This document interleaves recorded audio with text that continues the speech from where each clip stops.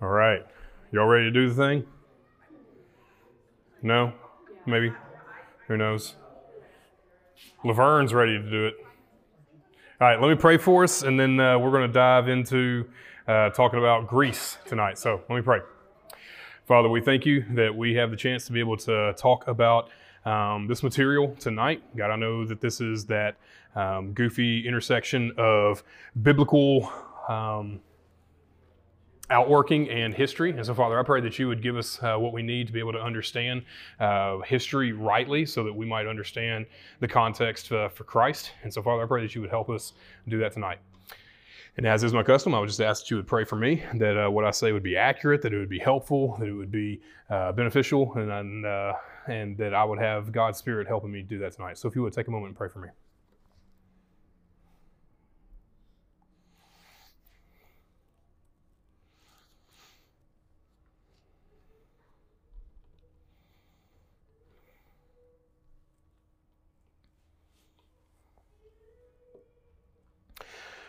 Father, I'm excited about being able to talk about these things tonight. God, I pray that you would help me restrain myself in talking about things that are just unnecessary, and that I would stick to what it is that you need me to say. God, I pray that you would help me do that through your Holy Spirit. I pray that you would send your Spirit to us to help us comprehend historical data, and Father, that would point our way to you all the more. And so, Father, we give you this time, and we pray that it'll be honoring to you. And we ask this in your Son's name.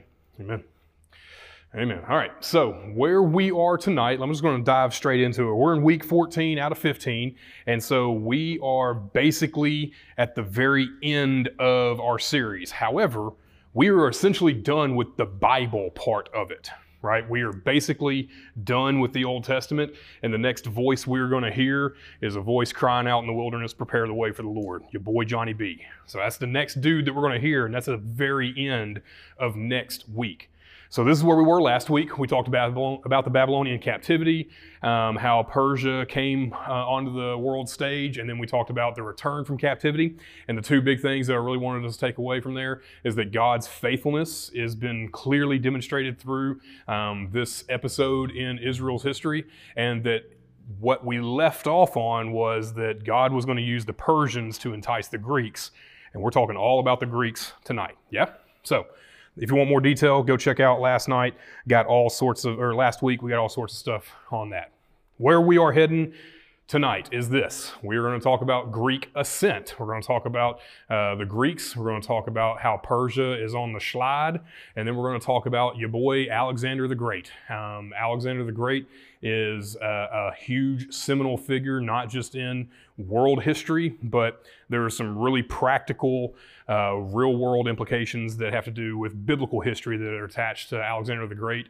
We're going to talk about the Diadochi, however you want to pronounce it. We're going to talk about the Diadochi states, and then we're going to talk about Rome for a little bit. So this is where a lot of this stuff is not in your Bible. And I would say actually all of it is not in your Bible. This is history. And this is the part where we really need to be able to engage what is happening on the ground, and then knowing we're going to end up in Matthew, Mark, Luke, and John, kind of telling us what's happening for the next scene historically in the Bible. But we got to get there first. Yeah? All right. So let's just start off with this bit right here. Let's talk about how Persia was on the decline, and we're going to talk about Greek ascent. So the last figure that we met in the last session was this cat named Darius, or Darius. And Darius was the last Persian emperor that we had talked about. So we talked about Cyrus the Great, who was the Persian emperor who had unified the Medo-Persian Empire, and then he took over what was the Babylonian Empire. And then he was the guy who fought with Tyre for about 13 years. Then we talked about Darius the Great. He was the next cat. The next big figure that we're going to talk about tonight is going to be another dude named Darius III. There's about 200 years in between these dudes. Don't get it twisted. Don't worry about it. This is that period especially in ancient history, where cats start repeating names. So you got Cyrus, you got Darius, you got Xerxes, Artaxerxes II, Artaxerxes III, Darius III. I mean, like, you start getting these cats. It's just like European history and English history when you got Richards and Johns out the wazoo, right? This is that point in human history where we start doing that a lot. So let me just kind of clear the table. When I say Darius for tonight, you need to be thinking of Darius III, right? So Cyrus the Great establishes the Persian Empire. He establishes this huge swath of land, takes over the Babylonians. And then Darius, his son, is the one who's going to pick everything up. Xerxes is the guy that we started talking about. He's the dude that we see at the end, or excuse me, at the very beginning of Esther. And then his son is Artaxerxes I. And so let's pick it up with there. Artaxerxes I, who is like the third emperor of the Persian Empire, he is typically the guy that historians say, this is when the Persian Empire started falling apart. 3 kings in, right?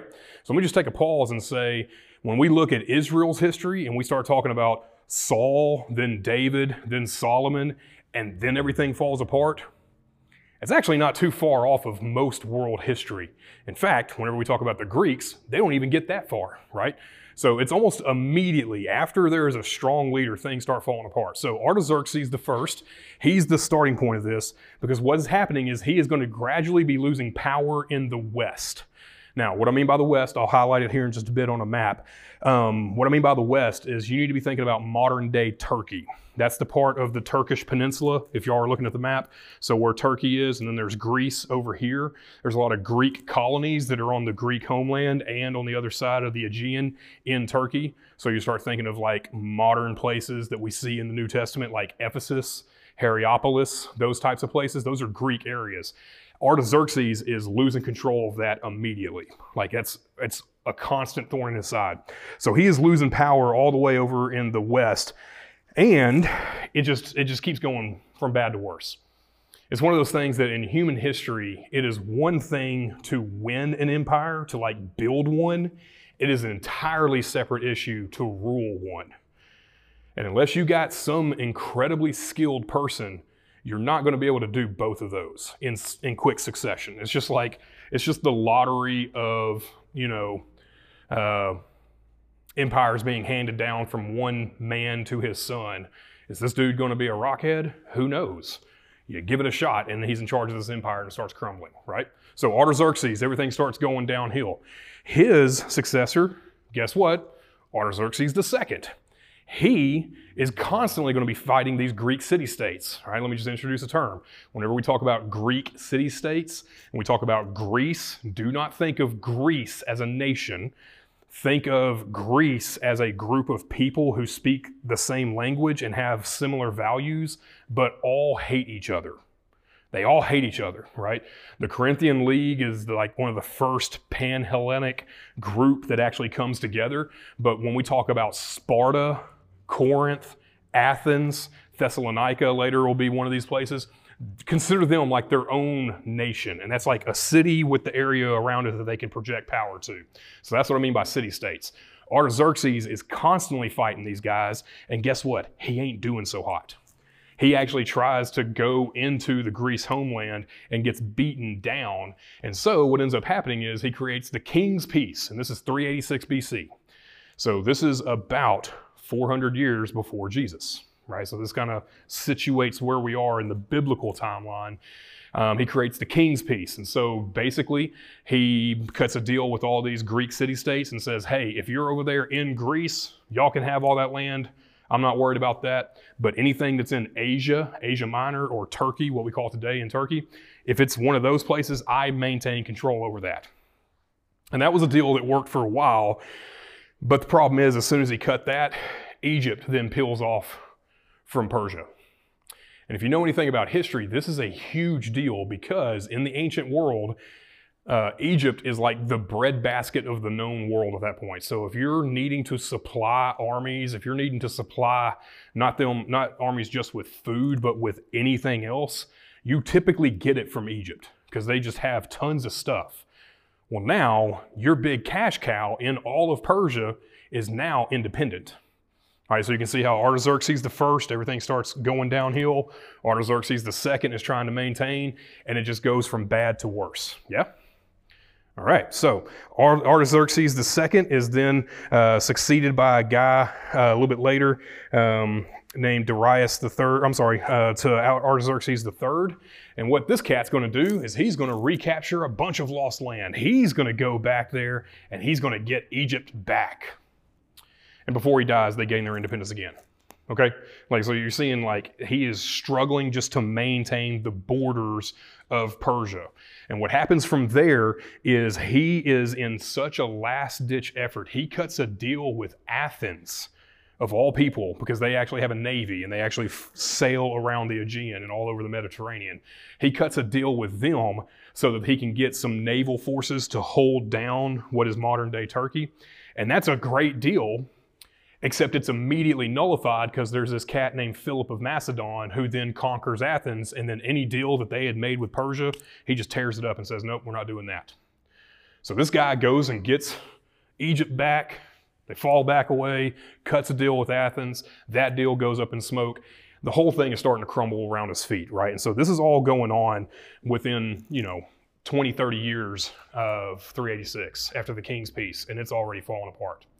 And then in the same year, in 336, there's this cat named Darius III. He is going to come to power. The exact same year, there's this cat named Alexander the Great, who's going to come to power as well. Philip II of Macedon is basically the guy who was in charge of this Pan-Hellenic League. The Corinthian League is sometimes what it's called. And basically that is one on the edge of Alexander's sword. His first task within Greece was basically to go from Macedon up north and drive all the way south to get to Sparta. And if you conquer all that, then I'll make you a general. And that's exactly what Alexander does. And so they're both rising to power. And from this point on, this is when the real fighting begins. So all this stuff with Artaxerxes the first, the second, and the third, that was nothing compared to what's about to happen between Darius and Alexander. Yeah? Y'all tracking with that? We just blew through about 150 years worth of decline, 150, 200 years worth of decline for Persia. Yeah? All right. Let me throw this up there for you. Do y'all recognize this mosaic? You recognize anything about this? There's really only two cats that you really need to be focusing on. It's this cat right here, and then this dude right here, right? Let me blow that up for you. Y'all recognize either one of those cats? That dude on the left is Alexander. Notice the big old honking schnoz he's got, right? And I'm dead serious. Whenever you look in history and you start looking at coins that were minted, and they had the Basileus, the king, you had Alexander the Great, he's always got like a huge nose, right? So that's how you know that's Alexander. And this cat on the right, that's Darius III. What this is the Battle of Issus mosaic. This is one of the best pictures we have of what Alexander actually looked like, right? And so if you kind of go back to what this battle scene looks like, you can actually see a whole bunch of damage to the mosaic. But you can see how this is being depicted of that Alexander is right there in the middle of this fight because he was, right? When Alexander the Great comes on the scene, you'll see this a little bit later on, he only rules for about 13 years, but those are 13 years of nothing but major battles, and he loses not a single one. Not only does he not lose a single one, he leads the battles.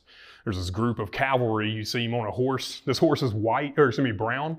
Most likely that horse is supposed to be Bucephalus, his famous white horse. Alexander would ride out with the companion cavalry in the middle of the fight, okay? So I'm trying to depict how big a deal this dude is.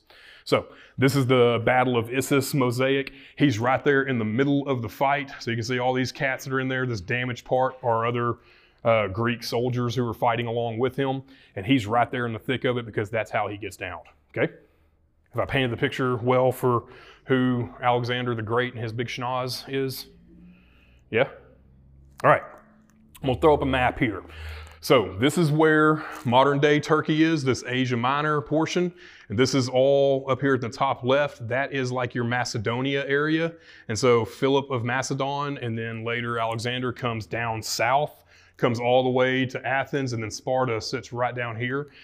He conquers that whole area, and then the very next thing he does is he crosses the Hellespont and goes over to Asia now. And once he's in Asia, he has a little skirmish there in Granicus. That's the first time that the Greeks and the Persians really start fighting, and Alexander smokes the Persians. He's outnumbered like 4-1 and smokes them. Okay, I want you to just pay attention. The way the battle lines go from there, he walks all the way through Asia Minor. Issus is this battle right there. We'll talk about that in just a moment. That's the picture, the mosaic that we had just seen. I'll just give you a spoiler. He whips Darius badly. In fact, he whips him so bad, he actually captures all of Darius's family, like his wife, his kids, and his mom. Right, that's how badly he wins. And what Darius does from there is he goes from Issus all the way back over here to Babylon, and he just retreats. And instead of Alexander following him and going and carrying the fight, he turns south. Now, why would that be important that Alexander would turn south for our purposes tonight? Where is he going to run into whenever he turns south? He's going to go to Egypt eventually, but what does he do before he gets there? He rolls right through Jerusalem. That's where our story connects with history here, right? So hold this in your head. He's going to turn south. He's going to go into Egypt. He's going to come back. This is right there at Jerusalem, is right here at this arrowhead. And then he eventually comes over here to Arabella, or the Battle of Gaugamela, same place. He's going to have a big fight there. And then he is going to make it all the way to India. That's what Alexander does. This is India. The Indus River Valley is the border between what is like modern day Pakistan, Afghanistan, Tajikistan, Uzbekistan, that area. He conquers every bit of this. Doesn't lose a single fight. This is what Alexander does, okay? Y'all been oriented to the map well? Cool with that? If not, go check it out later. All right. What about Alexander the Great? All right, so his first task was to capture Asia Minor. He does that by crossing the Hellespont, the Granicus River, takes it over. No problem. The next battle is the Battle of Issus, and he smokes Darius there. And this is where that first confrontation he has with him, the mosaic. I mean, you can even see in the mosaic that Darius is supposed to like look afraid. That's because he was losing. And Alexander actually captures Darius's family. And I think he ends up marrying one of his daughters. This will be one of the key things that you'll see. The Babylonians did it, the Persians did it, and Alexander is going to perfect it. He is going to have his commanders and himself are going to start marrying into royalty wherever they go and conquer, right? So he actually starts this with Darius's family when he's got them captured after he just whipped their dad, right? It's a big deal. So he clears the way from there, but instead of going east and following Darius, he goes south. And this is a big deal because he is going to conquer as far as Egypt. Okay, the reason why that's important, and I have that in parentheses or quotation marks rather, is because he's not really fighting anywhere. The only place, let me just go back to it, the only place that he's ever actually going to have a fight is going to be in Tyre, which is right here, and then Gaza. Those are the only two places he actually has a fight. Everywhere else, Alexander the Great walks into the city. They greet him as a liberator because the Persian Empire had been falling apart for a while. The way that the Persians were collecting taxes were they weren't going to get all the money they needed for their wars from their people. They were going to get all the money from taxes from these conquered areas like Judea, like Egypt, which is why they kept rebelling, right? Tracking with that? And so he is going to have this fight in Tyre. I'll just highlight this. Tyre, this is the place that Nebuchadnezzar took 13 years to try to capture and failed to do it. Alexander the Great takes it in 7 months. Tyre is on the coast of the Mediterranean, and so there's old Tyre, like the city, and then there's like an island that's literally about a mile out. And Alexander wanted them to surrender because everyone else had surrendered, and they wouldn't do it. And so he sent like a little skirmishing force in there, and they got beaten back fairly badly. And so Alexander literally built a mole. Does anybody know what a mole is? What's a mole? He built a land bridge in the Mediterranean Sea from the coast of Old Tyre out to this island, which is about a mile away, bucket by bucket. He did it in 7 months. He built 2 siege towers, sent them up, and they conquered the city the first time they went up. He did not play around. He killed like 90% of the people who were still there, right? So when I told y'all last week that the meat grinder is just going to keep going on, this is what I'm talking about. If you want to welcome Alexander the Great, he'll gladly incorporate you into the empire, and he will gladly not tax you very harshly. He might ask you to name every son born in that city for the next year Alexander, which happens. Incidentally, that's actually a pretty common name for Jews today. You know why? Because Alexander the Great demanded that of Jerusalem, and they did it. Okay? So, all that being said, he conquers Tyre, he goes to Gaza. In between, he goes into Jerusalem. He's greeted by this cat named Simon the Just, who was the high priest of Jerusalem, and basically said, hey, we welcome you. We're glad you're here. And then he gets his way all the way to Egypt. Once he gets done with Egypt, he comes back through Jerusalem, and then he moves on from there, right? We tracking with that so far? So instead of going east, he just goes south. He lands in Jerusalem, goes to Egypt, comes back to Jerusalem, and then our story picks up from there, okay? A couple years later, oh, there he is. He conquered, and he was seen as a liberator. Then the next big confrontation he has with Darius III is at this battle called Battle of Gaugamela, or Arabella. It's the same place, in 331, and he absolutely destroys the Persians. Alexander was excellent with cavalry, and if you take conservative numbers, his army was maybe 50,000 people, and the Persians at this point were maybe 140,000, if not 200,000. And he smokes them, a third of their size, if not a quarter of their size, and he wins. This dude does not play. And as soon as he does that, the lane is wide open for him to go straight to Babylon, to Susa, Persepolis, which is like the ancient capital of Persia. Persepolis, Persia, you see how those are connected? The Persian city, Persepolis. And then you got Ecbatana. So these old ancient cities where Esther was at Ecbatana and Susa. Alexander walks into them without a fight. Are you seeing how big a deal this is? He did this in about 4 years, right? This is no small feat, and he is just rolling through. So he's now conquered this huge empire, because once he destroys Darius out in the field, and then he walks into Babylon, walks into Susa, Persepolis, and Ecbatana, he is now in charge. They start minting coins with his big schnoz on it, right? They start saying that he is the Basileus, the king, right? So he earns that title. So now he owns the Persian areas. But the problem is there's all these rebellions in these conquered areas. So he's got to constantly be fighting these little battles over and over to put down these riots, these rebellions. And as he keeps chasing the riot, he ends up getting closer and closer to India. Okay? So long story short, he makes it all the way to India. His boys rebel because they said, hey, you told us we were going to be gone for 4 years. That was, a dozen years ago. Why are we not back home?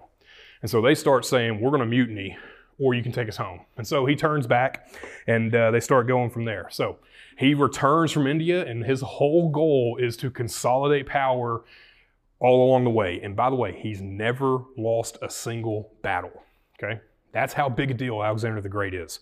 So while he is doing this, what do you think Alex is doing? While he is making his way back through this area that he had conquered, one of the things that you should know about Alexander is he starts founding cities. Do you know what he calls every one of those cities? Alexandria, right? This narcissist names like 12 major cities after himself. But what is it that he's actually doing there? Why would Alexander be doing that? What's the point? Why is Alexander doing this at these conquered areas?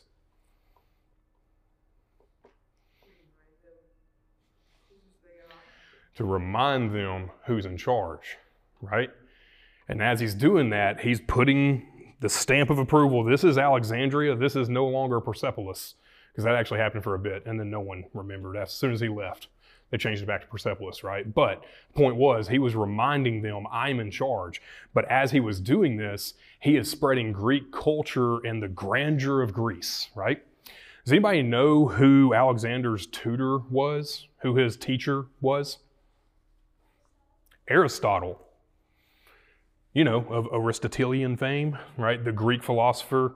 There's a really famous statue of Aristotle, and he's got his nose broke off, but he's got like a sweet beard, right?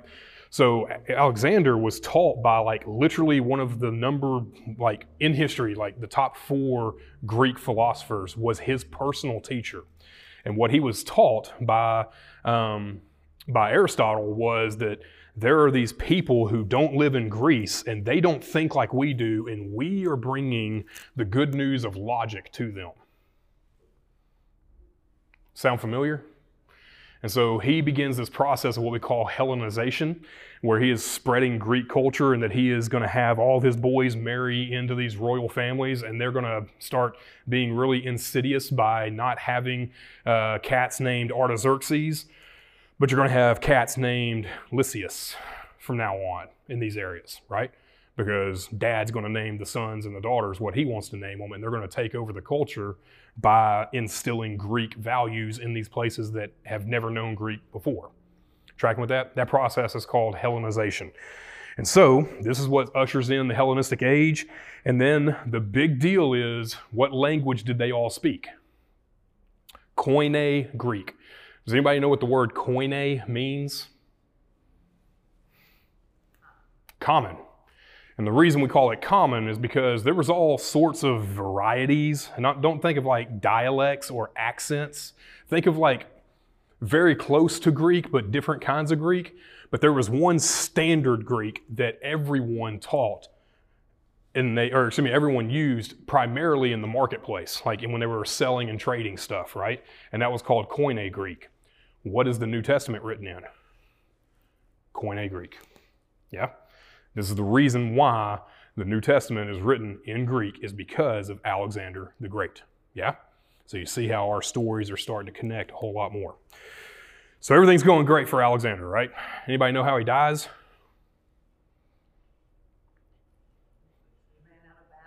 He ran out of battles. That's actually, there's a theory is that he was so war weary and that he was exhausted, and then on the way back he was itching for a fight and never got it, and he kept getting drunk.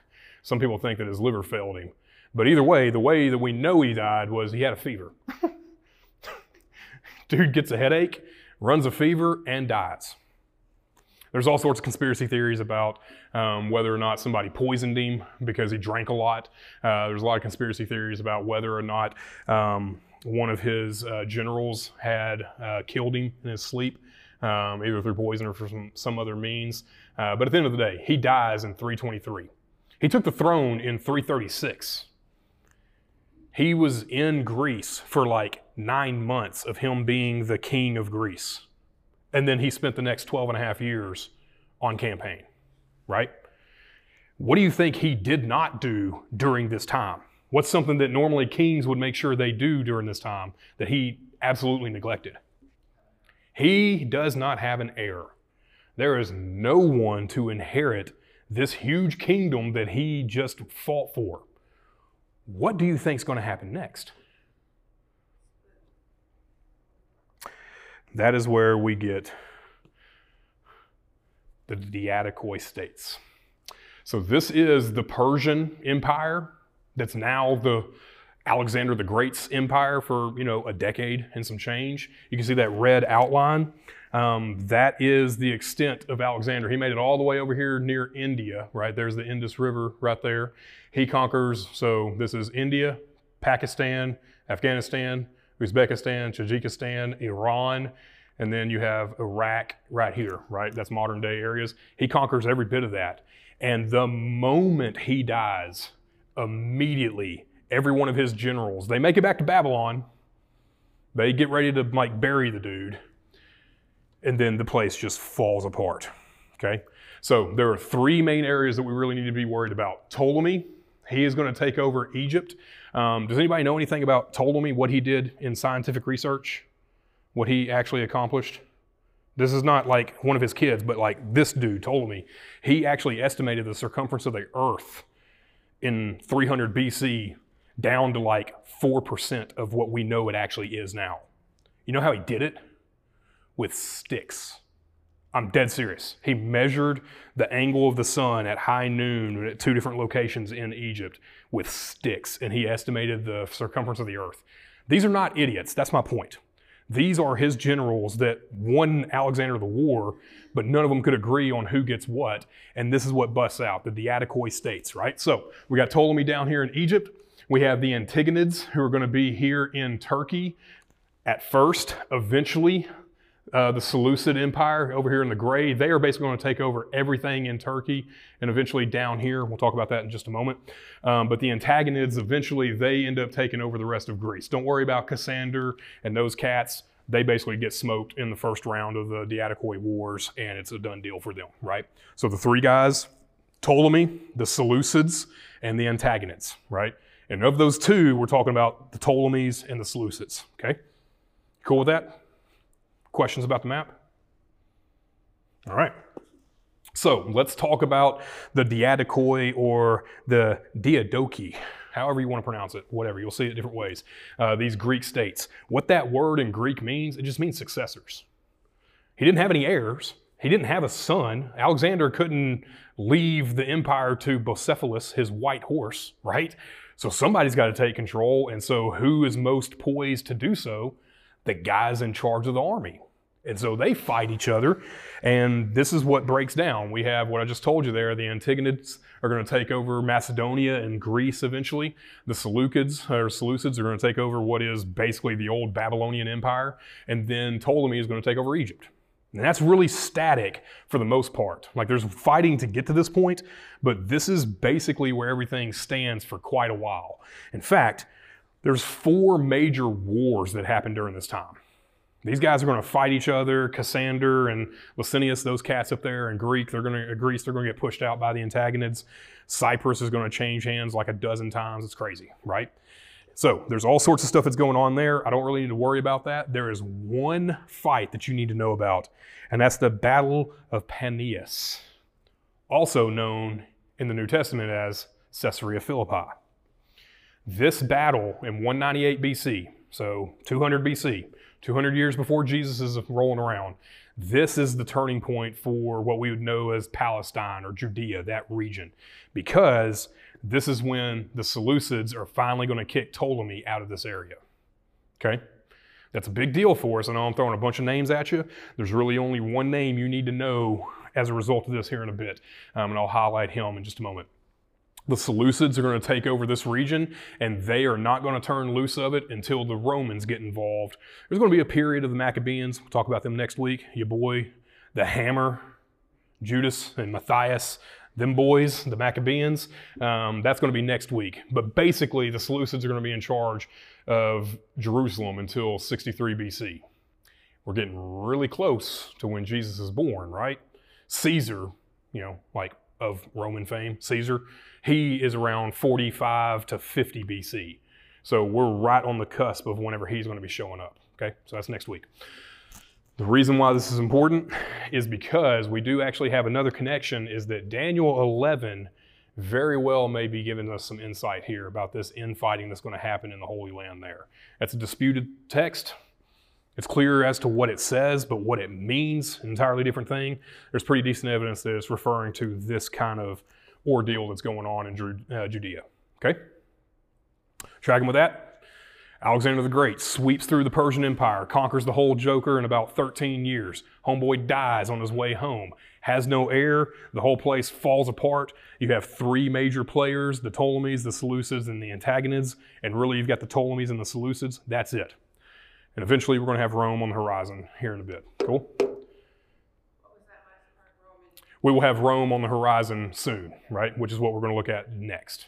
All right, any questions so far? I know I'm blazing through this, but this is the type of stuff that sets the stage for whenever Jesus and your boy Johnny B are rolling around. Like all of this is somewhat recent history, okay? This is important. All right, let me show you one last map.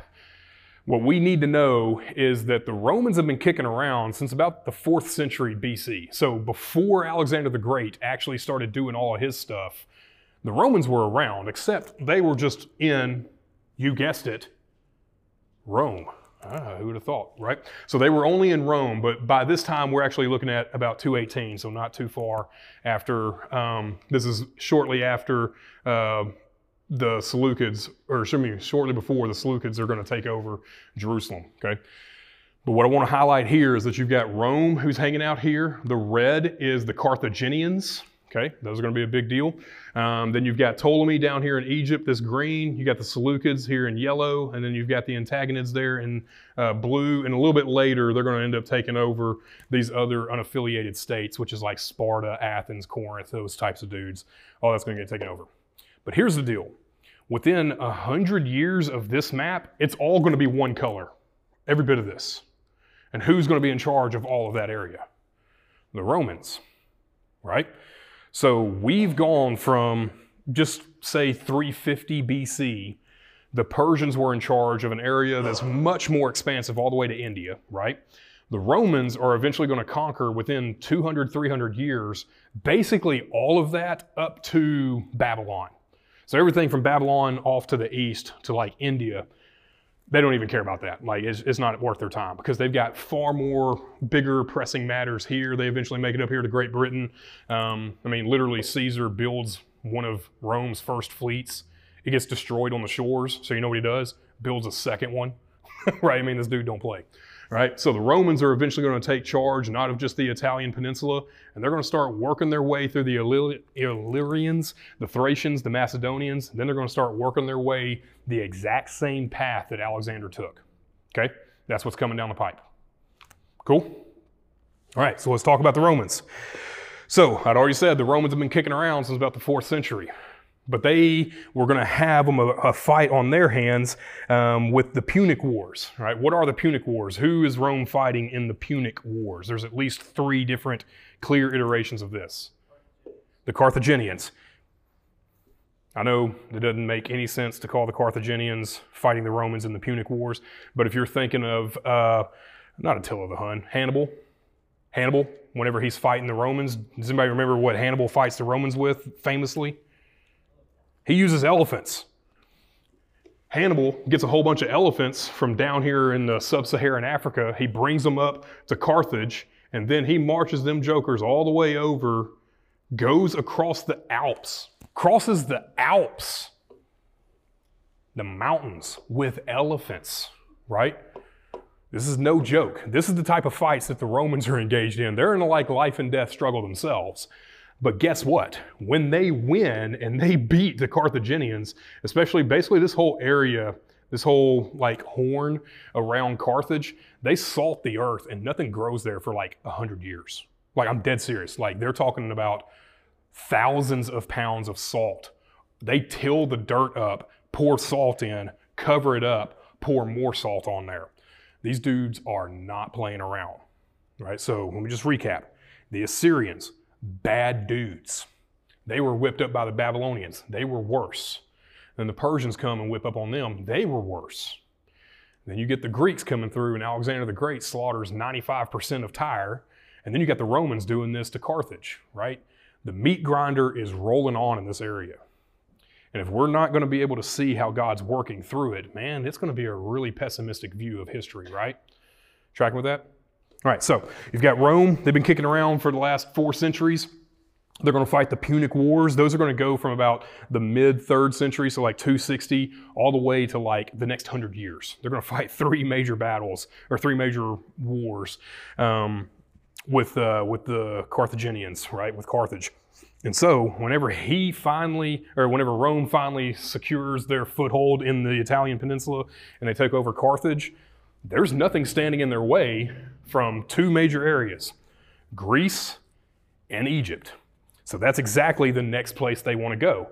So there's this cat named Antiochus III. He's actually a Seleucid emperor, so he's part of the Seleucid Empire. And he says, you know what, I want to go to Greece. And when he gets there, the Romans are already in charge and they say, no. Not only are you not going to take over this land, in fact, you're going to give us part of Asia. So basically all those Greek city-states that were independent under Alexander and then Philip and they eventually get taken over, all of that area eventually goes directly to the Romans and they just start pressing further east, okay? So the Romans say no. Antiochus III has a son named Antiochus Epiphanes. He is actually part of the treaty that secures peace between the Seleucid Empire and the Romans. And what Antiochus III has to do is send one of his sons to Rome. That dude is Antiochus Epiphanes. That's Antiochus the Fourth. That's going to be really important in the next slide, so just hold on to that name, Antiochus Epiphanes. And so all of their land is going to start shrinking because Rome's rolling through, and then eventually we come back to our biblical storyline. The Jews are eventually going to rebel. Okay? That is where we are heading next week. Okay? But before we get to that point, I want to tell us how we got there. So I want to wrap up everything tonight, and then we can kind of turn back to a map and I can answer whatever questions you have. All right, so here's the final thoughts. Number one, Alexander the Great's the reason we have the New Testament in Greek, right? We've been asking this question. The premise that I had whenever we approached this semester was, how did we have the Old Testament written in Hebrew and the New Testament is written in Greek and the Romans are in charge? We've answered that first part from the last 13 weeks. It's written in Hebrew because they're Hebrew. And then the New Testament's written in Greek because of Alexander the Great. Next week, we'll talk about how the Romans got in charge, okay? So this is incredibly important for us because a common language is incredibly useful. You tell me, how could a common language, whenever Jesus is rolling around in his day and the disciples immediately after him, how is that beneficial for them? You tell me. John. Obedience to the Great Commission. In what sense? They can actually go to the ends of the earth and share, right? How many languages do you think Paul would have had in his head in order to write the letters that he did in such a large region?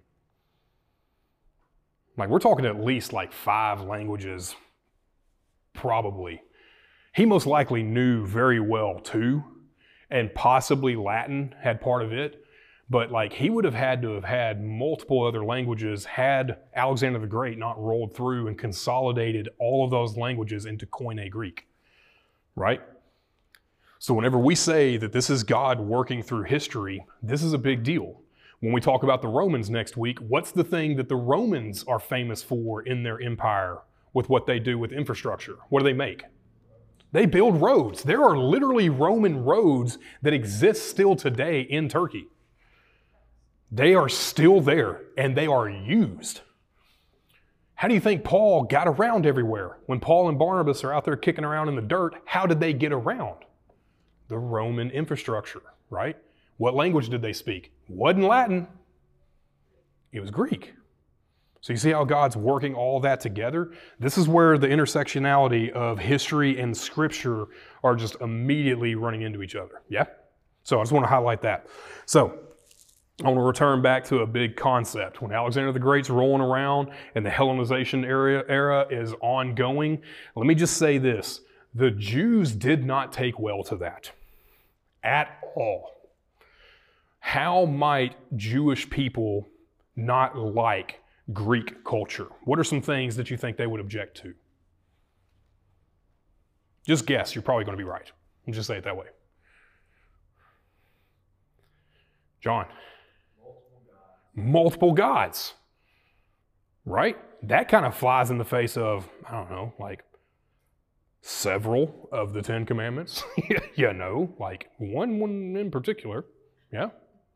What else might they run into trouble with Hellenization, with Greek culture? The lifestyle. What do you mean? The wine. There's one other big one. Especially the Romans start building these all over the place. Okay, so dietary things, that's going to come to play here in just a bit.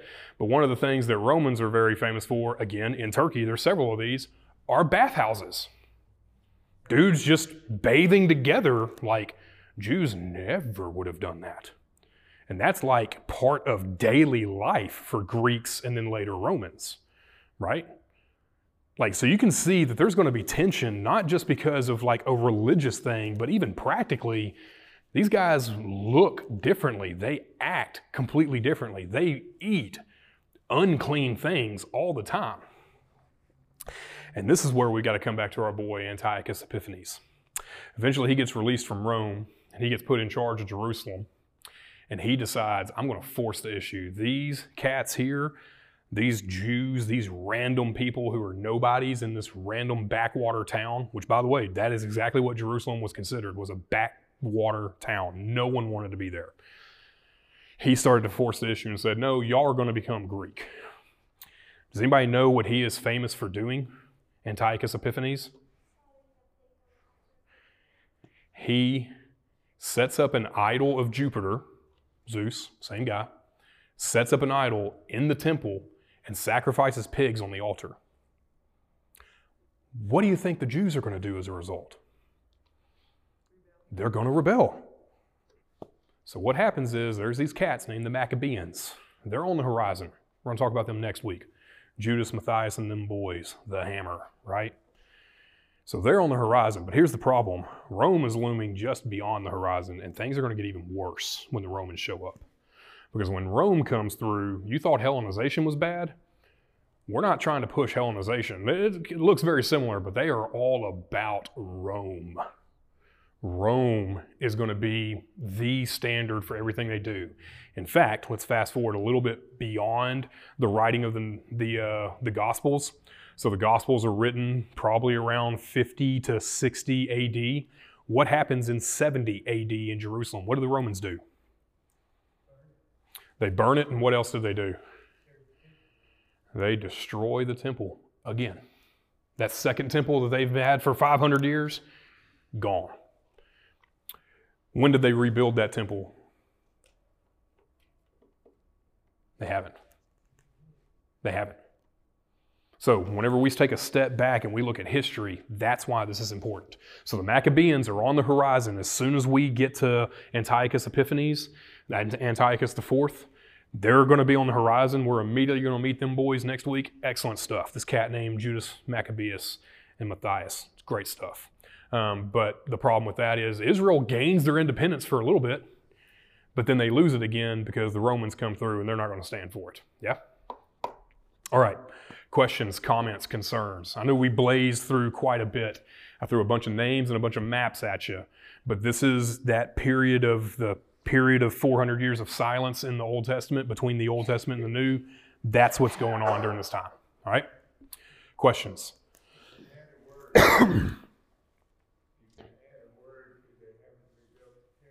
Mm-hmm. Yet.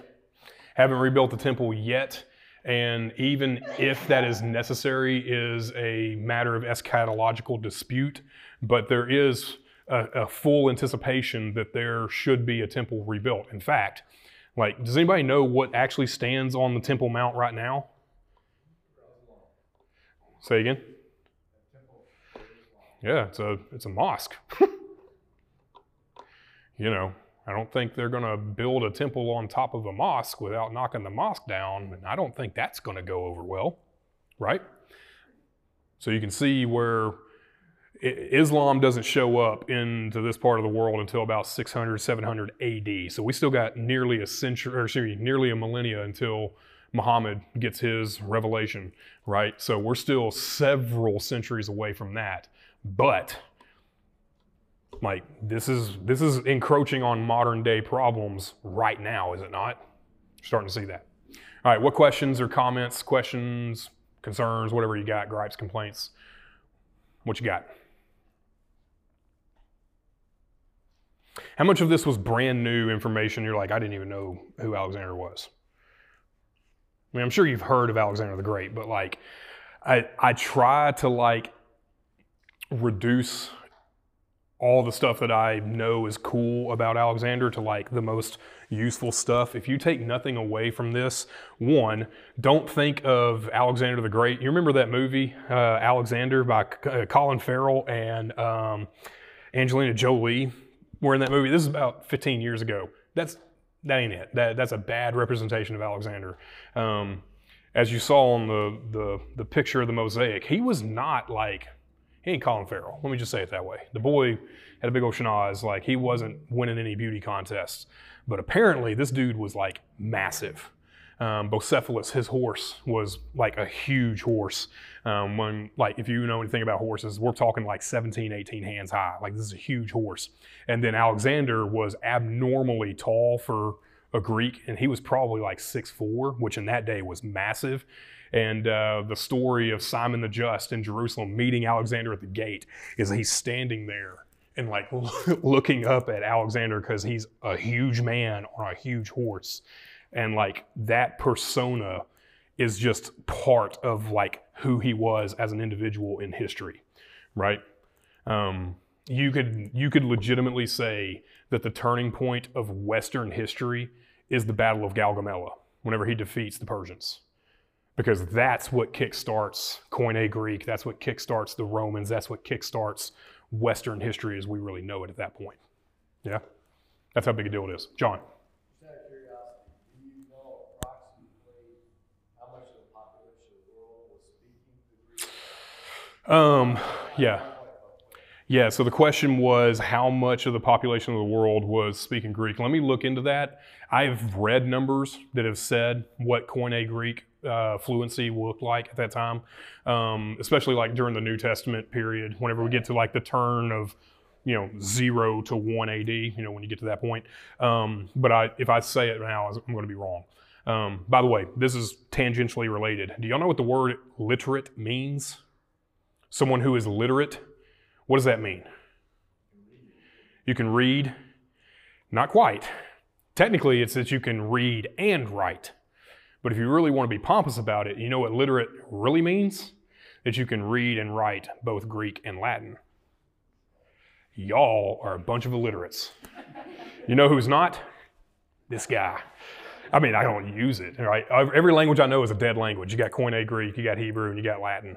Doing me wonders at this point, So, yeah, that's technically what the term literate means. So whenever you start seeing these Romans, what the Romans would do for fun is they would sit in the caldarium, which is like the hot tub in their baths, and they would translate Greek. That's what they did for fun.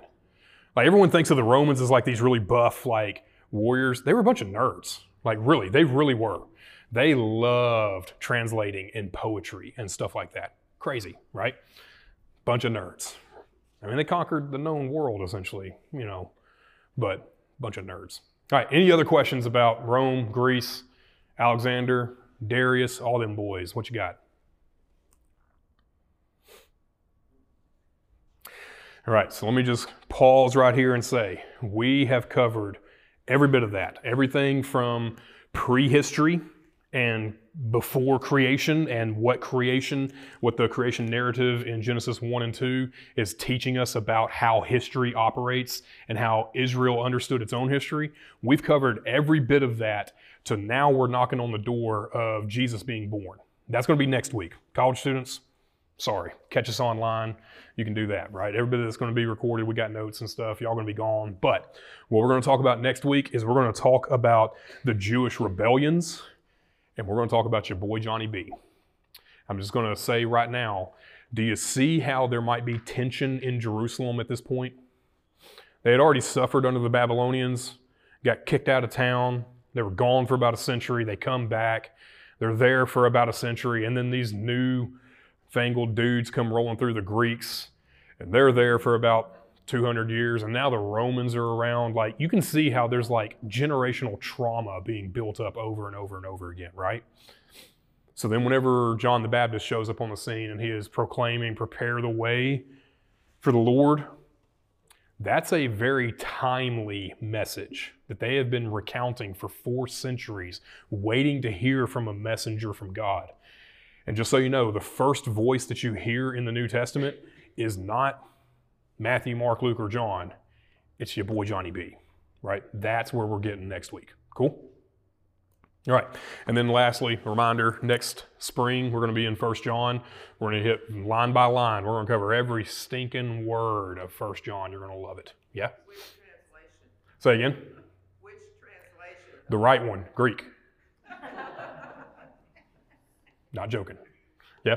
So that is January 24th is the first night. So next week is the last week of the fall semester. That's the December 13th. We'll do a meal. Mission Journey Kids will be the last night. And then January 24th will be the first spring Equipping Institute. Word? All right. Y'all are asleep because I talked about history for an hour. Let me pray for us and we'll bounce. Father, I thank you for the chance to be able to talk about how you are active in history. Lord, I pray that we would be reminded of our brother Isaiah's words whenever he says that you are the one that declares the end from the beginning and that there is nothing that you say that won't come to pass. And so, Father, I know that you work through history because we've seen that even tonight, but also just in my own experience, I know that you work through human circumstance and people. And so, Father, I pray that as we have worked through this tonight, I pray that we will be convinced of how you are still active today in the world, in history, as it's being made day by day. And we know that eventually history is going to culminate not with some grand peace that we bring about by our own might, but because there is a good king who comes and rules over us, and we anticipate his coming. And so, Father, we pray along with our brother John in Revelation, come, Lord, quickly. We pray all this in his name. Amen. All right, if you got other questions, come talk with me.